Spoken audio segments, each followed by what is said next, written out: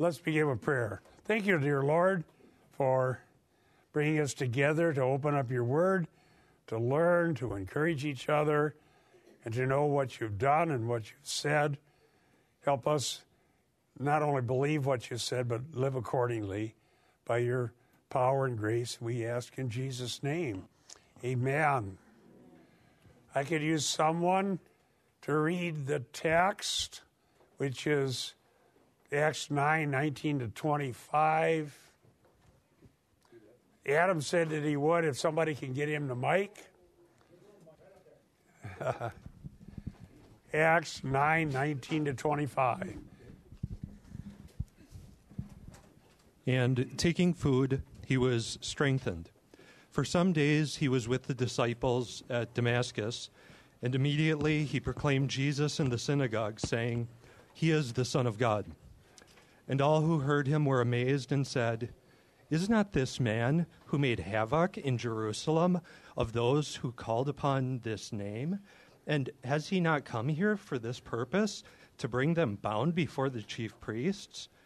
But Saul increased all the more in strength and confounded the Jews who lived in Damascus by proving that Jesus was the Christ.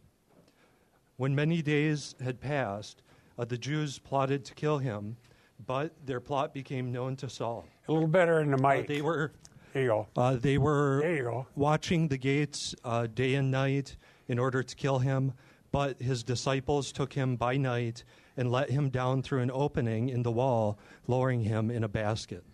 Okay, I bet you everybody heard this story if you grew up in Sunday school in a church. Every Sunday school curriculum that was ever written, this is such a cool deal. You got to show the little guy in the basket going. You know, you're looking for visual things that are interesting to kids. So I'm guessing you heard this story before. Okay. Now I start with 19b because it's kind of odd that last little phrase that belonged with verse 18 was stuck on 19, or that first phrase, and he was given food was strengthened, but so be it.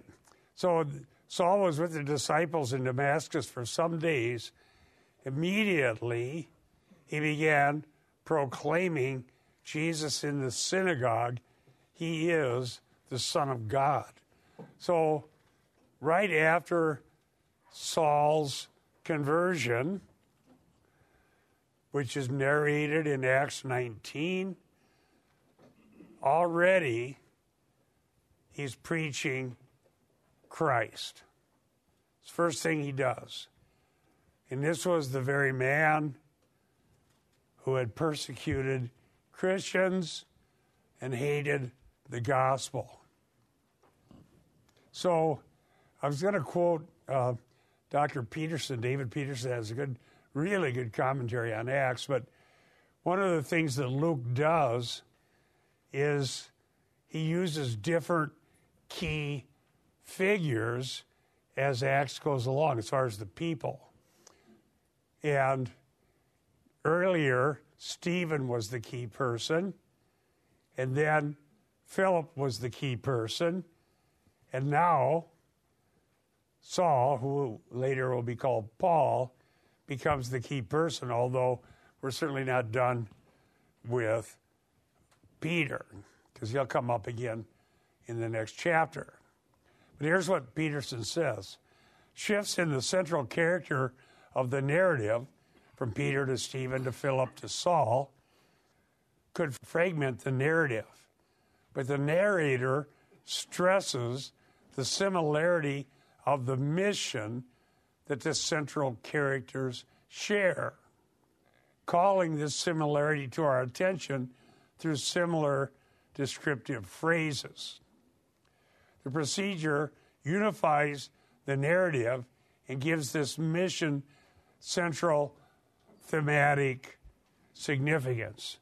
And this is very much true.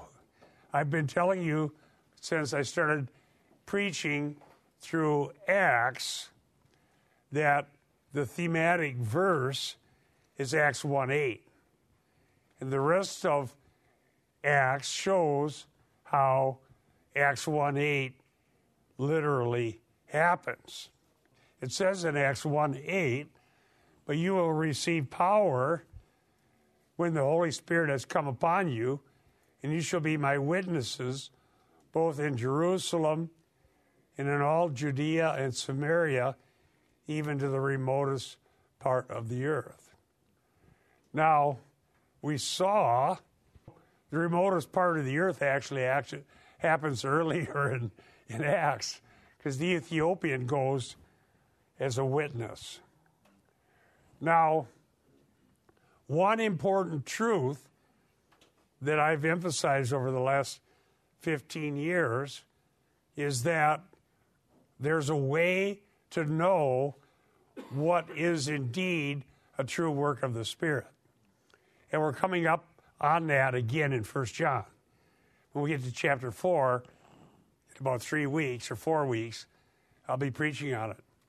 And that is that when the Holy Spirit comes upon someone, they preach Christ again and again and again. We have a DVD. Actually, I have a copy of it in my briefcase. We by God's providence, we ended up with this huge terabyte hard drive where our daughter Jessica had backed up hundreds of videos back when we were in that other building. And she's able to recover those with the right software, which we got.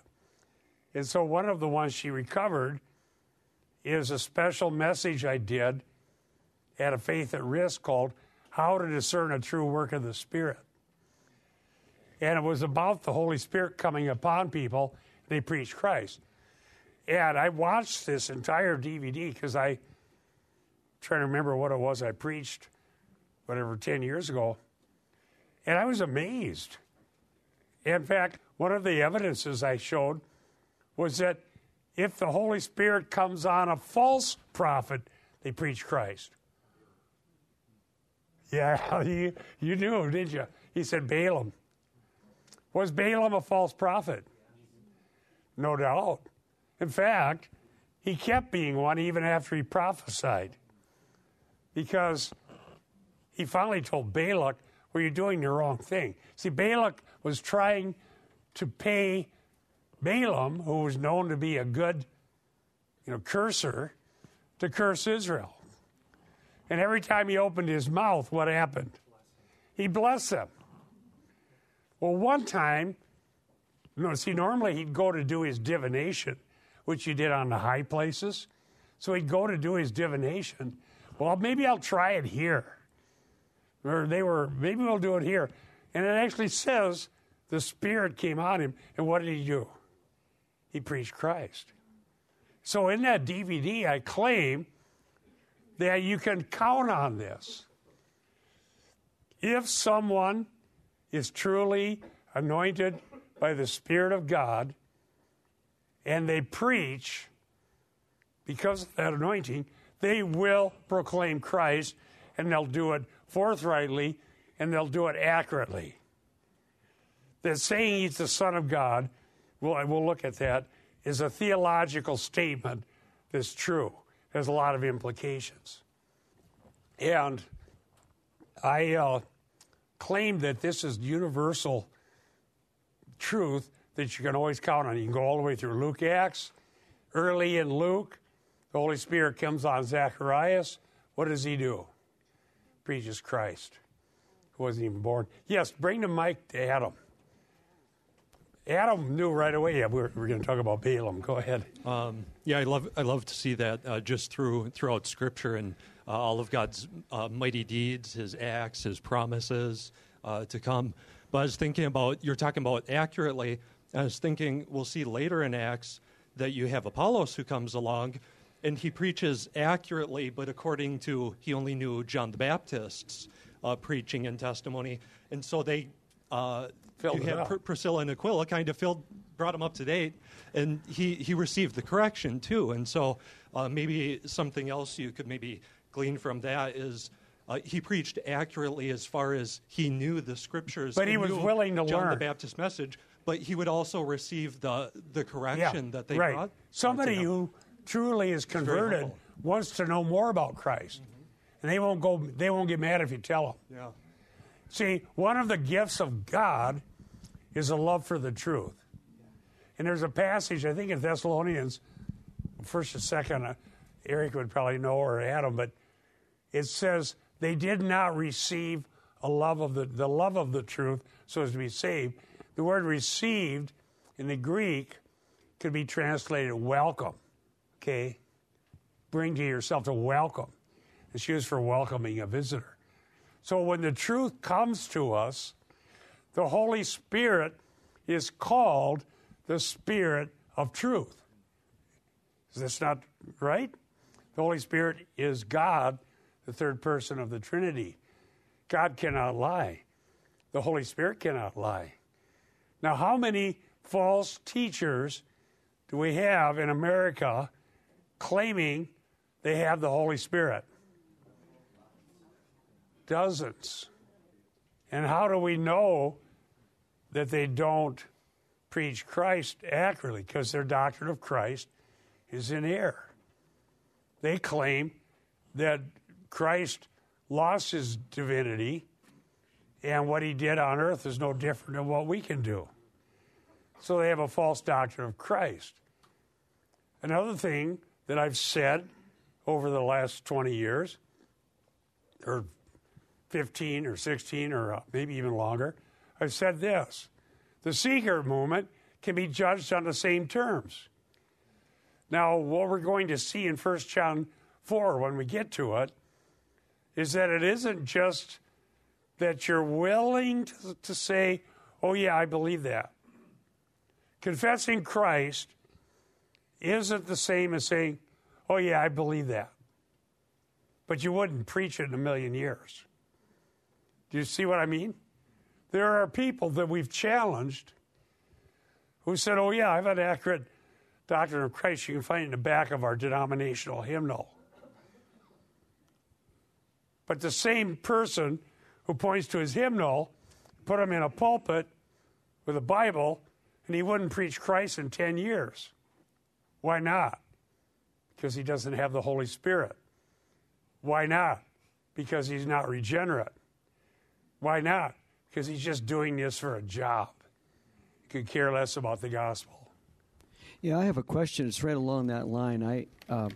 I've read various authors and been very disturbed, and I won't name. Well, it's Tim Keller is the guy that I read some of his things, and he wrote a book called The Prodigal God, in which he just lambastes what he calls Bible-believing religious people. And I read this thing, and I was appalled by it, and I found myself, and Barb and I have wondered, is he even a believer or not? In other words, I don't want to get off on a big tangent here, but we got the difference between false teachers and people who are not even followers of Jesus Christ. And I question some of these people whether they're even followers of Jesus Christ when they can be so hateful towards other brothers and sisters in Christ, and like you mentioned, where the gospel just isn't part of what they're talking about.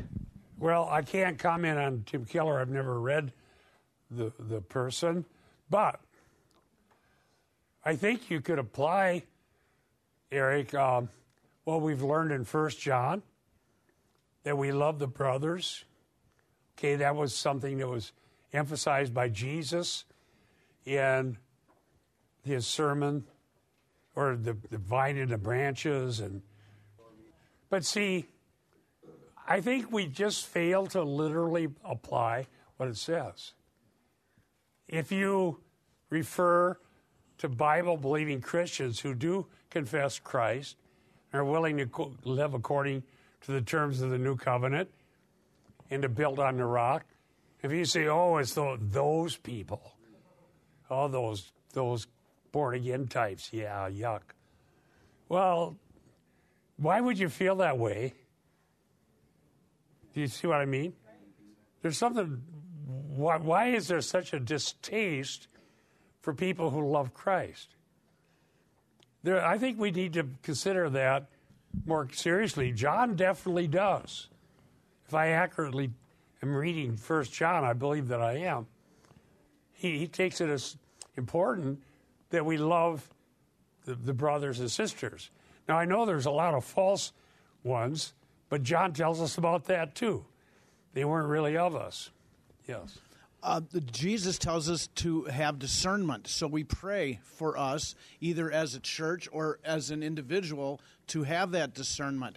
Now, if a pastor is not preaching Christ, that's pretty easy to discern. He either is or he isn't.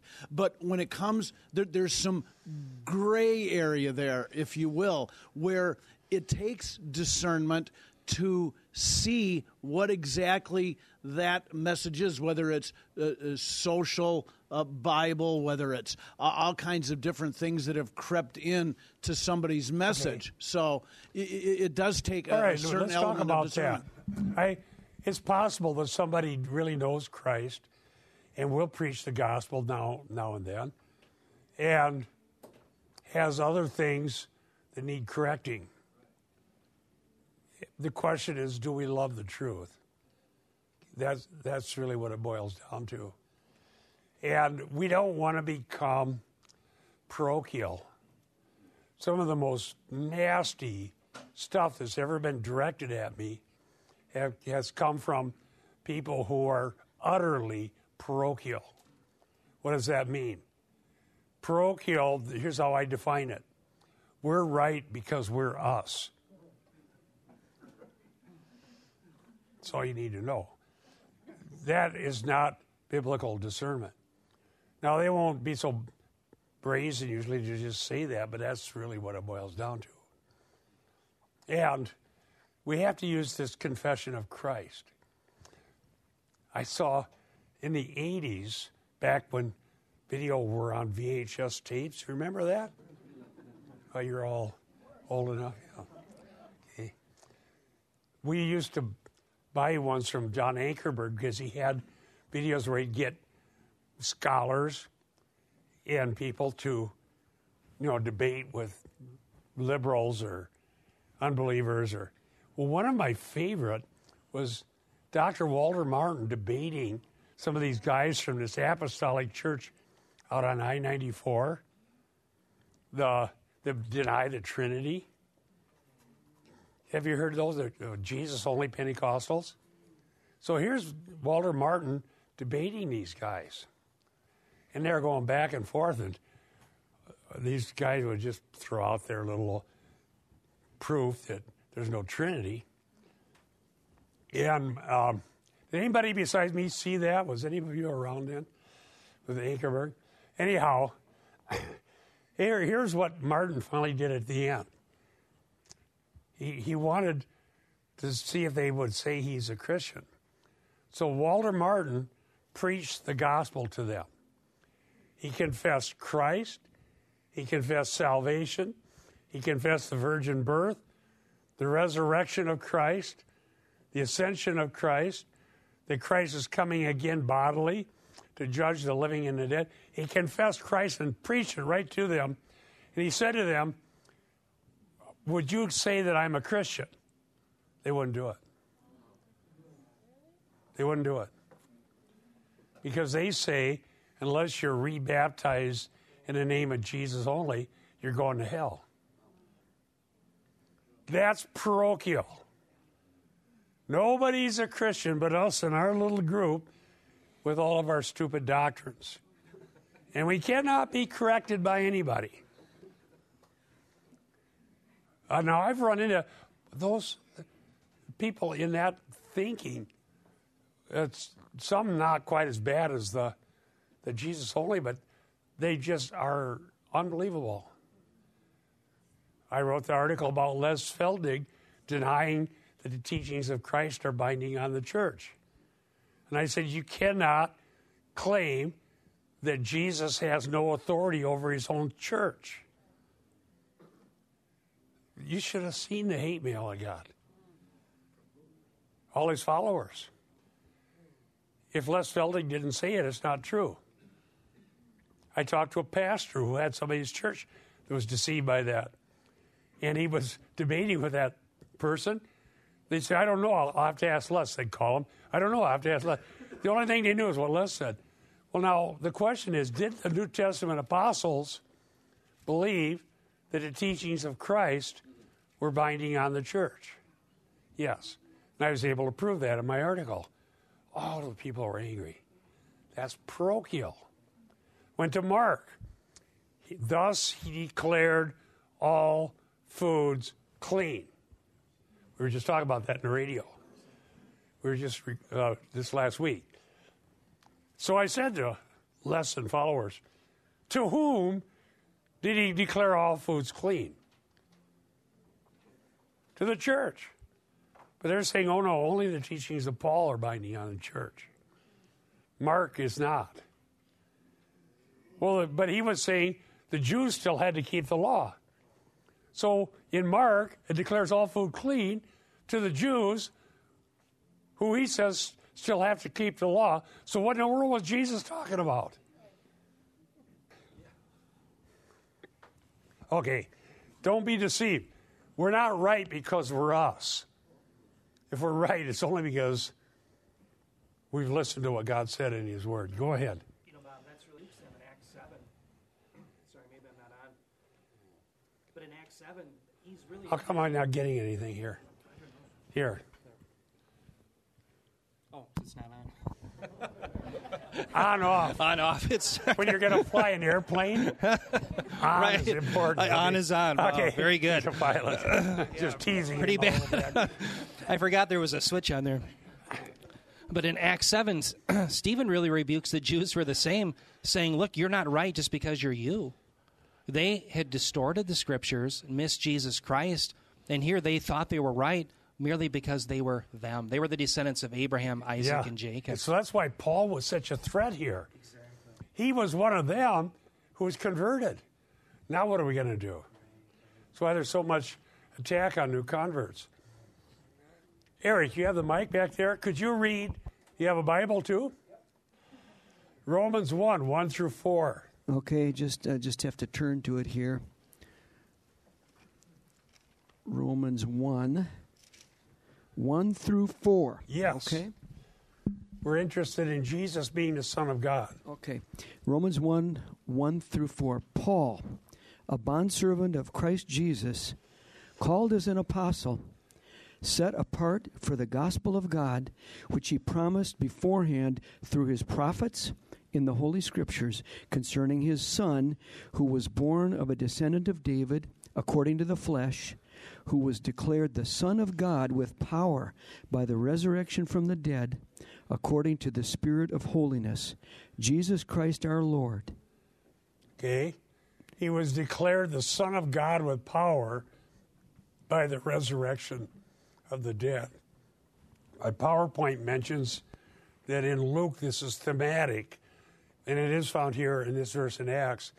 Luke 132, 135, 338, 4, 3 through 9, 22, 7 is declared indeed that Jesus is the Son of God. Why is it important that Jesus is declared to be the Son of God? Anybody? Here we go. I think it's because he had to be true God in order to pay the infinite price for our sins. True God and true man. In addition to being true man, right. Good. Amen. Anybody else? Free coffee. Eric? Go ahead, Eric. No, I just said free coffee to her.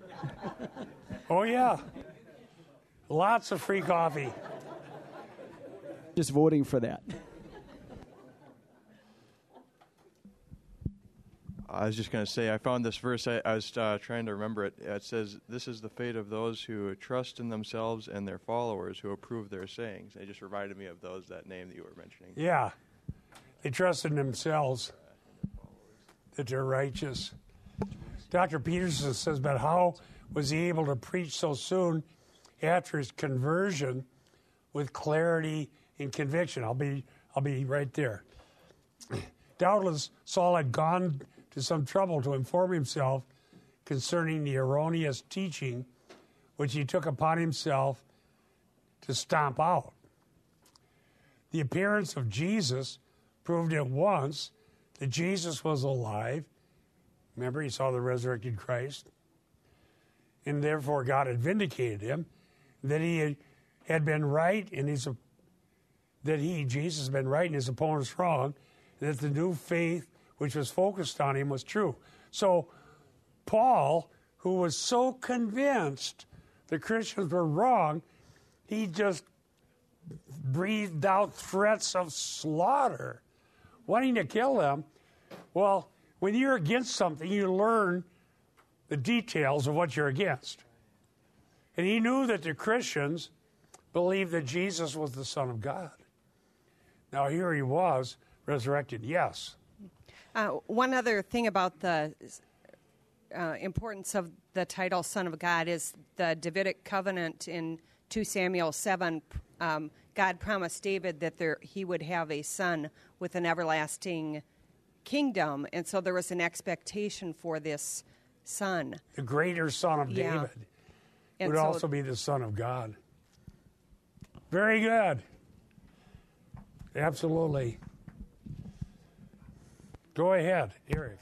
Another passage that's very critical in Acts is the sermon that Peter gives. He cites Psalm 110, the most prolifically quoted Old Testament psalm in the New Testament.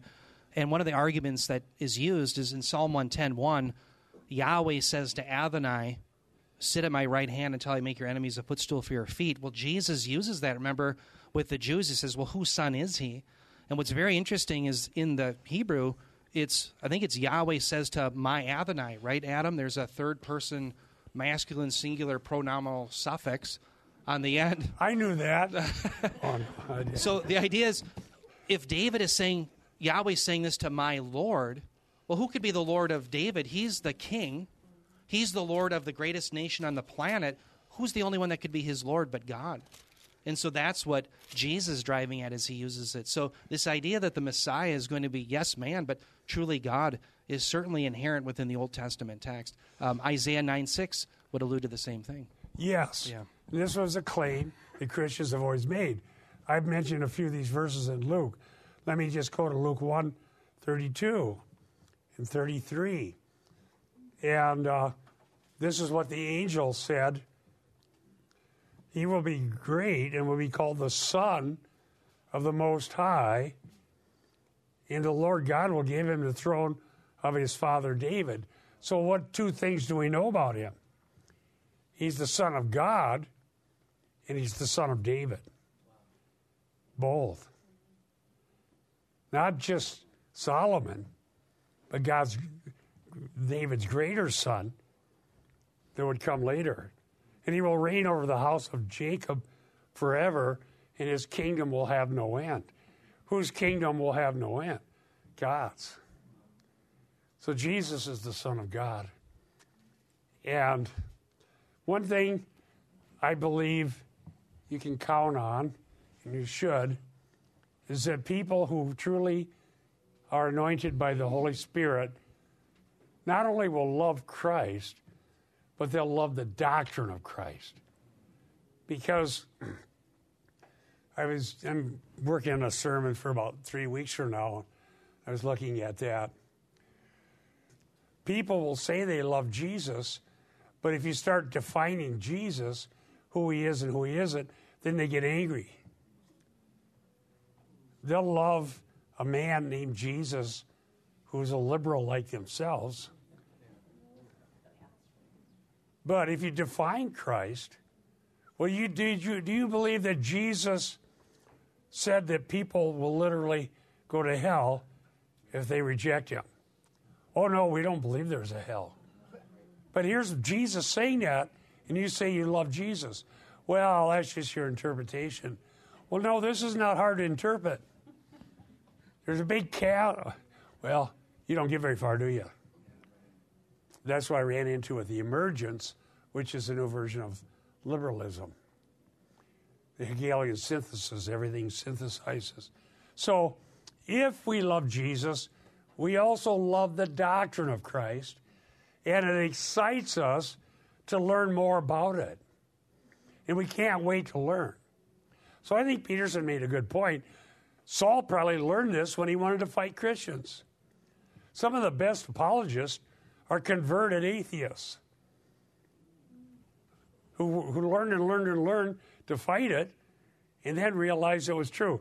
Eric and I mentioned I had this nurse who was treating me back when I was so sick, asked me to help with her high school friend who was an atheist who fought Christians. And I asked Eric to help, and we just answered question after question after question through email, and her friend became a Christian. Now, there's somebody who wanted to know what was true, and Christians sometimes don't want to learn enough to be good apologists. But some need to do that. I think we all should, best we can. But we can't just say, you ought to be a Christian because you were raised a Lutheran, don't neglect your religion. Have you heard that argument? Yeah. We should be a Christian, don't neglect your religion. I heard that, and I told you the story. I went to camp at 16, full of doubts, and an ordained minister told me that Jesus was never raised from the dead. And from that point on, I already had heard that kind of thing when I was 12, but now I'm 16, a little more ready to stand on my own 2 feet, and I hear it again. I was done being a Christian. If Jesus isn't raised from the dead, then everything the Bible says about him isn't true. And why should I do this? I want to know truth. I'm going to go study science, which I did till I was converted. By the way, converts can study science. I just got more excited about preaching the gospel. Yes. I just wanted to talk a little bit more about the Son of God Yes. there. I was thinking just about Matthew when he talks about the baptism of Christ and the transfiguration. The voice from heaven, this is my beloved Son. Good who one. is well pleased. Listen to him. And how when you think of sonship in the Bible, you think about you're associating with God, you're an authoritative witness from God. So when he's saying these things, he's saying, this is my spokesperson, listen to him, what he has to say. And he is going to be this prophet that's been prophesied that's going to come and to preach to people and listen to him. So I think it's kind of tying back to that where before they didn't want to listen to Christ and what he had to say, and now this is the Son of God. We have to listen to him. He is the authoritative witness, and what he says must be true. Okay, that's definitely an astute reading. I don't know that he drinks coffee, but very, very good. Absolutely. See, there's an allusion there to Sinai. And what happened at Sinai? God spoke to Moses face to face, right? And gave him the 10 words. But Moses predicted there would be a prophet like him, and that when that prophet came, the people should listen to him. That's in Deuteronomy 18. So, Mount of Transfiguration, God speaks and identifies his own Son as the one to listen to. Whether this is significant, I looked it up just the other day. It's the same exact Greek word as in the Greek Old Testament of akuo, to listen. And I can't think of anything, but this is identifying that the new prophet is the greater Moses, only this is the Son of God. So if God the Father called him the Son, there's another one. That's great. And do you agree? Amen. Free coffee. We'll have to find something that non-coffee drinkers want. I was thinking of John 16 also, where Jesus tells the apostles he's going to send the Holy Spirit, and the Holy Spirit will glorify me, Amen. Meaning Christ.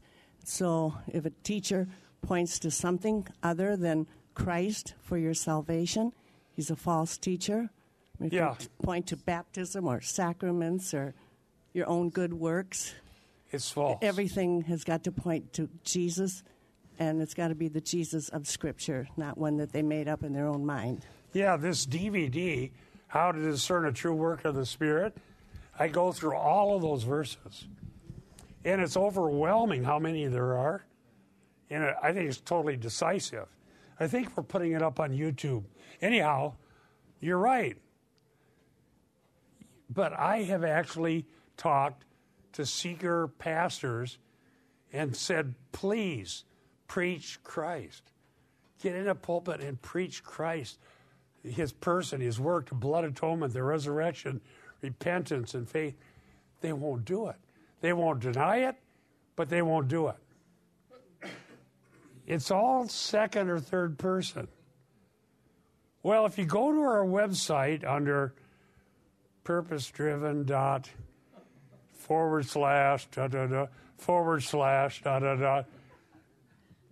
what we believe, and then when you get there, this is back then, you don't quite get it yet. You get generalities. For more information on that part, click this, and you go even deeper, and if you keep clicking, eventually it's there. Buried as far as can be. Now, why is it there at all if you won't preach it? Well, to scare away people like me that wrote a book against it.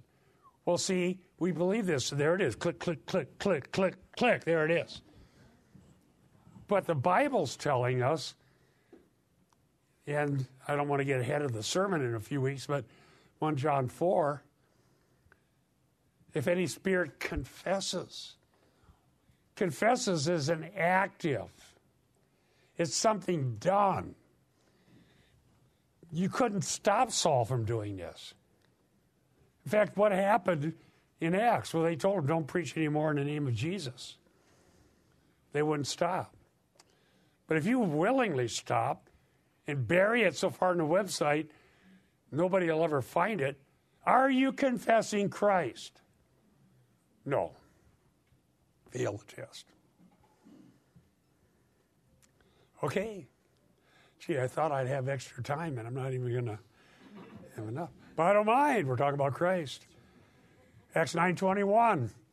But all who heard him were astounded and said,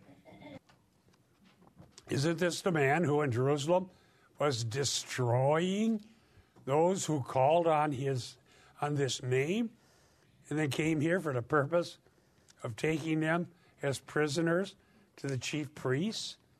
Astounded is a common word in Luke Acts to describe the reaction of people. They're astounded because they witnessed the mighty deeds of God. Saul's conversion was a mighty deed of God. He wasn't persecuting Christians in a corner.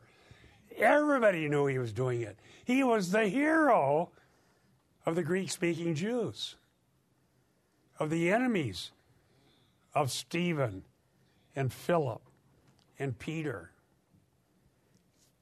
He's the one holding the coats of the one stoning Stephen. Now he's preaching that Christ is the Son of God. The word astounded then exists to me. Common reaction to the mighty deeds of God. I give you some verses you can look up. Destroying means to ravish. Portheo, ravish, destroy, such as trying to destroy the church or the faith. And so that's a very serious thing he was trying to do. Those who called on this name. To call on the name is probably an allusion to Joel 2:32. Joel 2:32 says, and it will come about that whoever calls on the name of the Lord will be delivered. For on Mount Zion and in Jerusalem there will be those who escape, and as the Lord said, even among the survivors whom the Lord calls. Joel 2:32. Acts 2:21.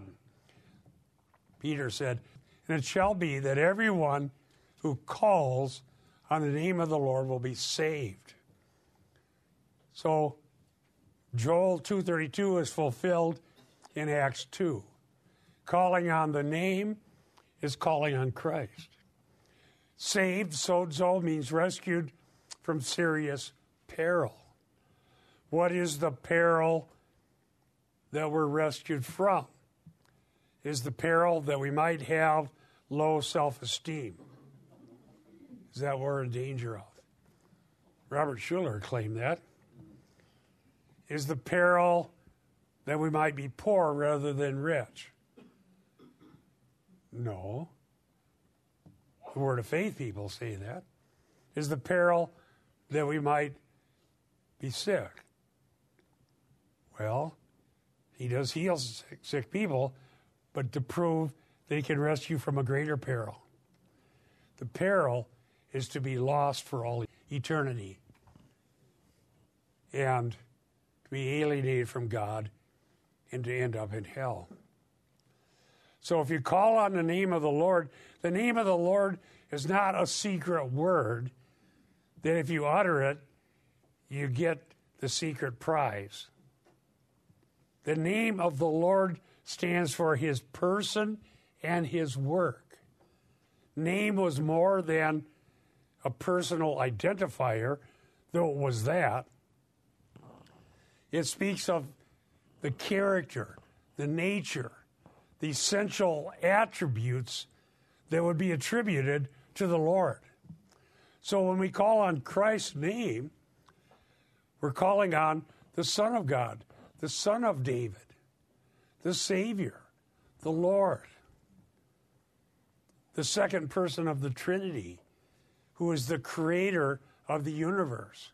That's why when we preach the gospel, we mention who Jesus is, what he did, why we need him, and what he expects of us. I remember in the early 2000s, we were doing these outreaches out on the street. It was a great time. It was a great time. I found some pictures of it the other day. Somebody asked me about it, and I found pictures. Norman Clidoris, you were out there serving hamburgers, were you not? To the street people, whoever came. And we had people witnessing all around. And we were working with another group that did street evangelism, and I noticed they told people they needed Jesus, which was fine, but it wasn't quite, I didn't think, very adequate. So I got them together, great people, brought them in for coffee. We sat down some other day. I said, well, when we preach, we need to preach Christ, and let me explain what I mean by that. And I just said what I told you, who he is. Then the Creator, the virgin-born Son of God, the sinless one who was raised from the dead. What he did, why we need him. We're lost, we're alienated, we're going to hell. What's he expect? Repent. They love the truth. So this guy and his wife were sitting there writing. What was that? They're writing it down. It wasn't that they didn't want to do that, but they grew up in watered-down evangelicalism and never heard anybody do it. How can you be an evangelical all your life and none of the pastors ever preached Christ? They just said, accept Jesus. I wrote an article about that. The issue isn't whether we accept Christ or God, it's whether he accepts us and on what terms. How do I know he's going to accept me? Who was a rock group, Jesus is just okay? Doobie Brothers, there's your theologians. Well, I got nothing against Jesus. Oh, great. Do you see what I mean? Calling on the name of the Lord implies knowing who he is. Okay, because name signifies that. Calling, crying out, implies that you know you need him, right? Being saved implies that you were lost. Totally lost. Alienated from God, without Christ, without God, without hope in the world, aliens to the covenants of promise, and so on and so forth. It isn't that my life is messed up and I want it to get better. So I'm lost. and I need Christ. Even if I'm totally happy with my life, we're still sinners. So there it is. It says, Romans 10, 12, and 13, there's no distinction between Jew and Greek, for the same Lord is Lord of all, abounding in riches for all who call on him. Romans 10, 13, whoever will call on the name of the Lord will be saved. Everything we were just talking about. That's what it implies. Verse 22, Saul became increasingly more powerful, confounded the Jews who lived in Damascus by proving that Jesus was the Messiah. Oh, we're learning more. Isn't it? I love to come to church and learn. Powerful. Philippians 4:13, I can do all things through him who strengthens me. Ephesians 6:10, finally, my brethren, be strong in the Lord, in the power of his might. New King James Version. Powerful doesn't mean you have a good mic and a really big sound system. I remember when I've been to some meetings where this, highfalutin evangelist would go, power. Do you got the power of the Holy Ghost? You ever been to the meeting? Okay, that's nice, but what do you mean by that? It's the power of God to salvation for all who believe. The power isn't expressed in loudness, but in the power to change lives. Yes, Brian. When many days had elapsed, could you focus in on that a little bit? Wasn't that a long period of time? Was that years? Okay. Well, we got 10 minutes. Where does it say that here? The first part of 23. Oh, I was on 22. Okay, that's the next verse. Eric is prepared to tell us all about that. But we haven't got there yet. I don't know if I'm prepared, but he is. No, that's an interesting idea. It actually means 3 years. But there's a lot of debate about why Luke didn't tell us everything Paul said in Galatians 1. Well, let me tell you the answer to the question before we get to it. Luke had a different purpose in writing than Paul did in Galatians. Authorial intent solves all kinds of problems that people used to think were intractable. Because we used to think, I don't know what, maybe mechanical dictation theory or whatever. Luke has his purpose. Those 3 years didn't help Luke move the story along. So he just said after many days, let it go. In Galatians 1, Paul's authorial intent is to prove that he got the gospel directly from Christ. So that he's very much an apostle as the others who had spent 3 years with him. Now that's what Eric is going to be ready to prove, but I don't know if we got time. But that's the short answer, authorial intent. Luke doesn't deny it, he's just not interested in narrating it. Confounded. Confounded. The word means confusion or consternation. Acts 2, 6 and 7. This was at Pentecost. And when this sound occurred, the crowd came together and were bewildered because each one of them was hearing them speak in his own language. And they were amazed and astounded, there's our word again, saying, why are not all these who are speaking Galileans? So they were astounded by a mighty event that was the work of the Holy Spirit. That's what is going on with Saul. A mighty act of the Holy Spirit converted him and caused him to proclaim, kerusso, didn't mention that, means to preach, that Christ is the Son of God. Okay? And he was proving that Jesus was the Messiah. So he was preaching he was the Son of God, but he's more than that, he's also the Messiah. The Messiah is the Son of David. As we were saying, he's the Son of God and the Son of David. So proving is from a word that means to bring together. So here's bringing together facts from Scripture to demonstrate that something is true. And that's something we need to be prepared to do. We need to study. We need to know the Bible. We need to be prepared. Now, 2 Samuel 7, 11b through 14a. Who's ready to read that? I'll go ahead and have Eric do it. He might want to comment. Sure. Let's see here. 2 Samuel 7:11. All right. 2 Samuel 7:11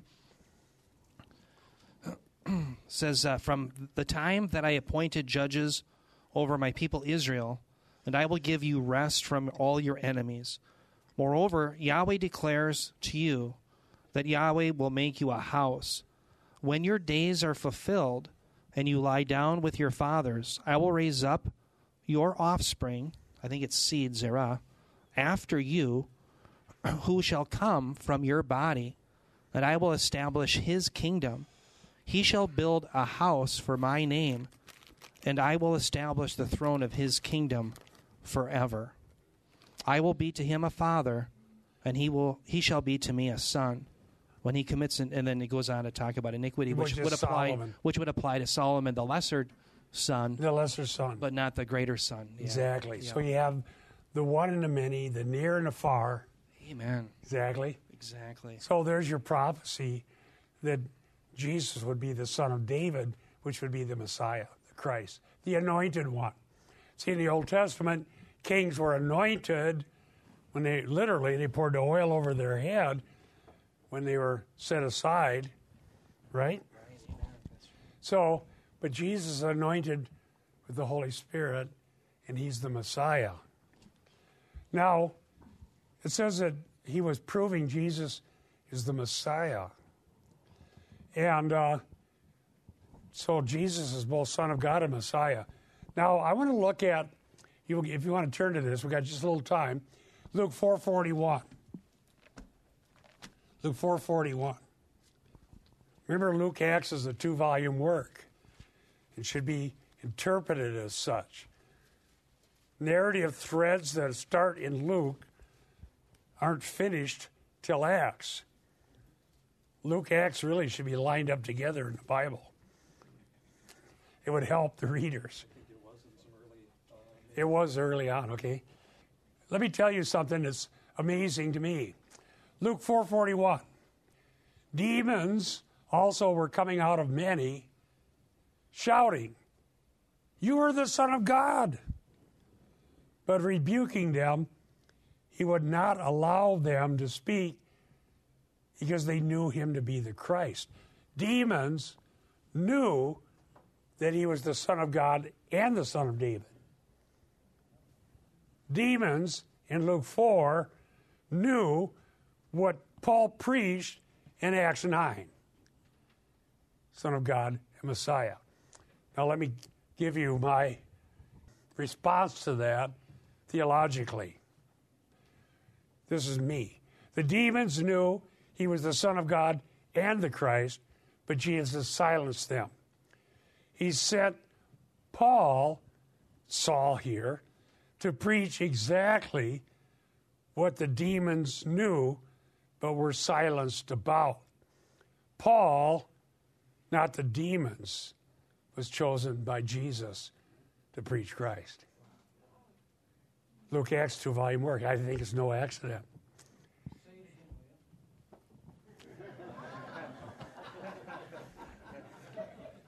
This is a test. Can I do it without my notes? In Luke 4, the demons said that you're the Son of God. They knew him to be the Messiah, which would be the Son of God, the Son of David. In Acts 9, Saul was preaching that he's the Son of God and proving that he's the Messiah. The demons were silenced. Paul was anointed to preach the exact things the demons already knew. So therefore, God ordained Saul of Tarsus to preach the truth, not demons. And just to add on to that, I mean, that's maybe a little bad publicity, huh? Yeah, the demons were not favorable, right? But he also silences a lot of other people throughout Luke because it wasn't time. They didn't understand what the significance was that he was God's anointed and the Son. You know, what does this mean? That he has to go and suffer and die and be crucified and rejected? And so some of that goes along with the parables. There's a not yet and to reveal.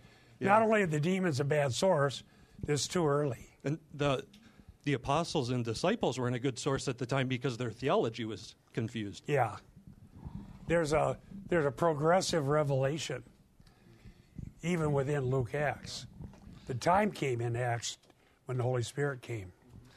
Say, Bob, real quick, this also shows that saving faith is more than just knowledge.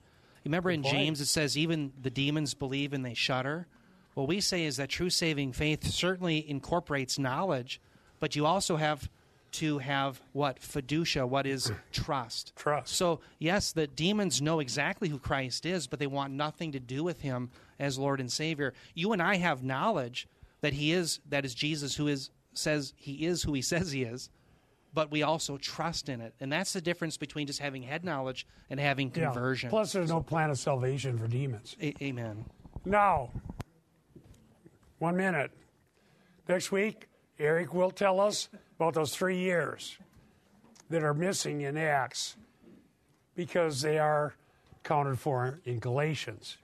And then we learn something about what has to be true of an apostle earlier in Acts. So Eric will talk about that. One quick thing. I wrote a 700-word document that I hoped would be published by the Star and Trib, and that's why it's that short, but they wouldn't publish it. And it's entitled, "We Do Not Know What Cannot Be Known." Okay? And there is a little religion in it. I mentioned this guy in 1987 who wrote a book, 88 Reasons Why Jesus Would Return in 1988. And I pointed out in my little article, this guy had a certain flaw, and that is Jesus said nobody knows the time, right? When he'll return. So my point was 88 reasons for something you can't know adds nothing to your knowledge. Now, the article's about global warming, and it's mostly science. And using science that I knew from Iowa State, I wrote the article, sent it to my grandson, who's a senior in physics at Winona, who's a very brilliant young man. I said, and he's not a Christian yet. I'm praying that he'll become one. But I got a great relationship with him. And I said, Taylor, attack my article from a scientific perspective and find the weakest points you can find. So what would the scientists, because in case it gets published, somebody's going to be really smart and they're going to make me look stupid. So he went through and said, okay, technically, here's something you said about differential calculus that needs to be worded differently to be unassailable, and here's this and here's that. So I took a grandson's material, rewrote it, made it, sent it back to him, said, is this solid? Finally, he said, yes. You are on safe ground scientifically. And I wrote it, but the Star and Trib would not publish it, which surprised me because they published me in the past on science and religion. But they want current things, and nobody's been talking about global warming, the last 2 weeks when I sent it. So we published it on CIC Ministry under Worldview. Christy, you have some out there? I think I have about 20 or 25. So she has some. And I think it's locked tight. All I'm trying to prove is that what the climate is going to do in the future is unknown. And like the fact, if you can't know when Jesus is returning, because he says you can't, 1,000 reasons do you no good. If you can't know what the climate's going to do, because it's too complex to be knowable, well, this guy says all the people, it doesn't mean anything. We don't know what we can't know. Now, I have a theological application to that, but we didn't get to it today. We can help ourselves spiritually by remembering that we can't know what's unknowable. Let me give you one example quick. We got to go quick. What if you start worrying about what somebody else thinks about you? Am I the only one who has ever done that? I have worried sometimes too much about what somebody thinks about me, or a lot of people. And then I ask myself, are the thoughts and intents of the heart known to anybody but God? No. Well, so I'm not going to waste my time on something I can't know anyhow. Oh, good. There's one thing I don't have to worry about. Okay, I'm sorry, we don't have time. I went over. But I want to pick this up again. I'm telling you, this will help you a lot. We can have a lot of peace because we don't have to worry about what we can't know. Let's pray. Thank you, Lord, for helping us learn. Thank you that Jesus is the Christ. In his precious name, amen. God bless you.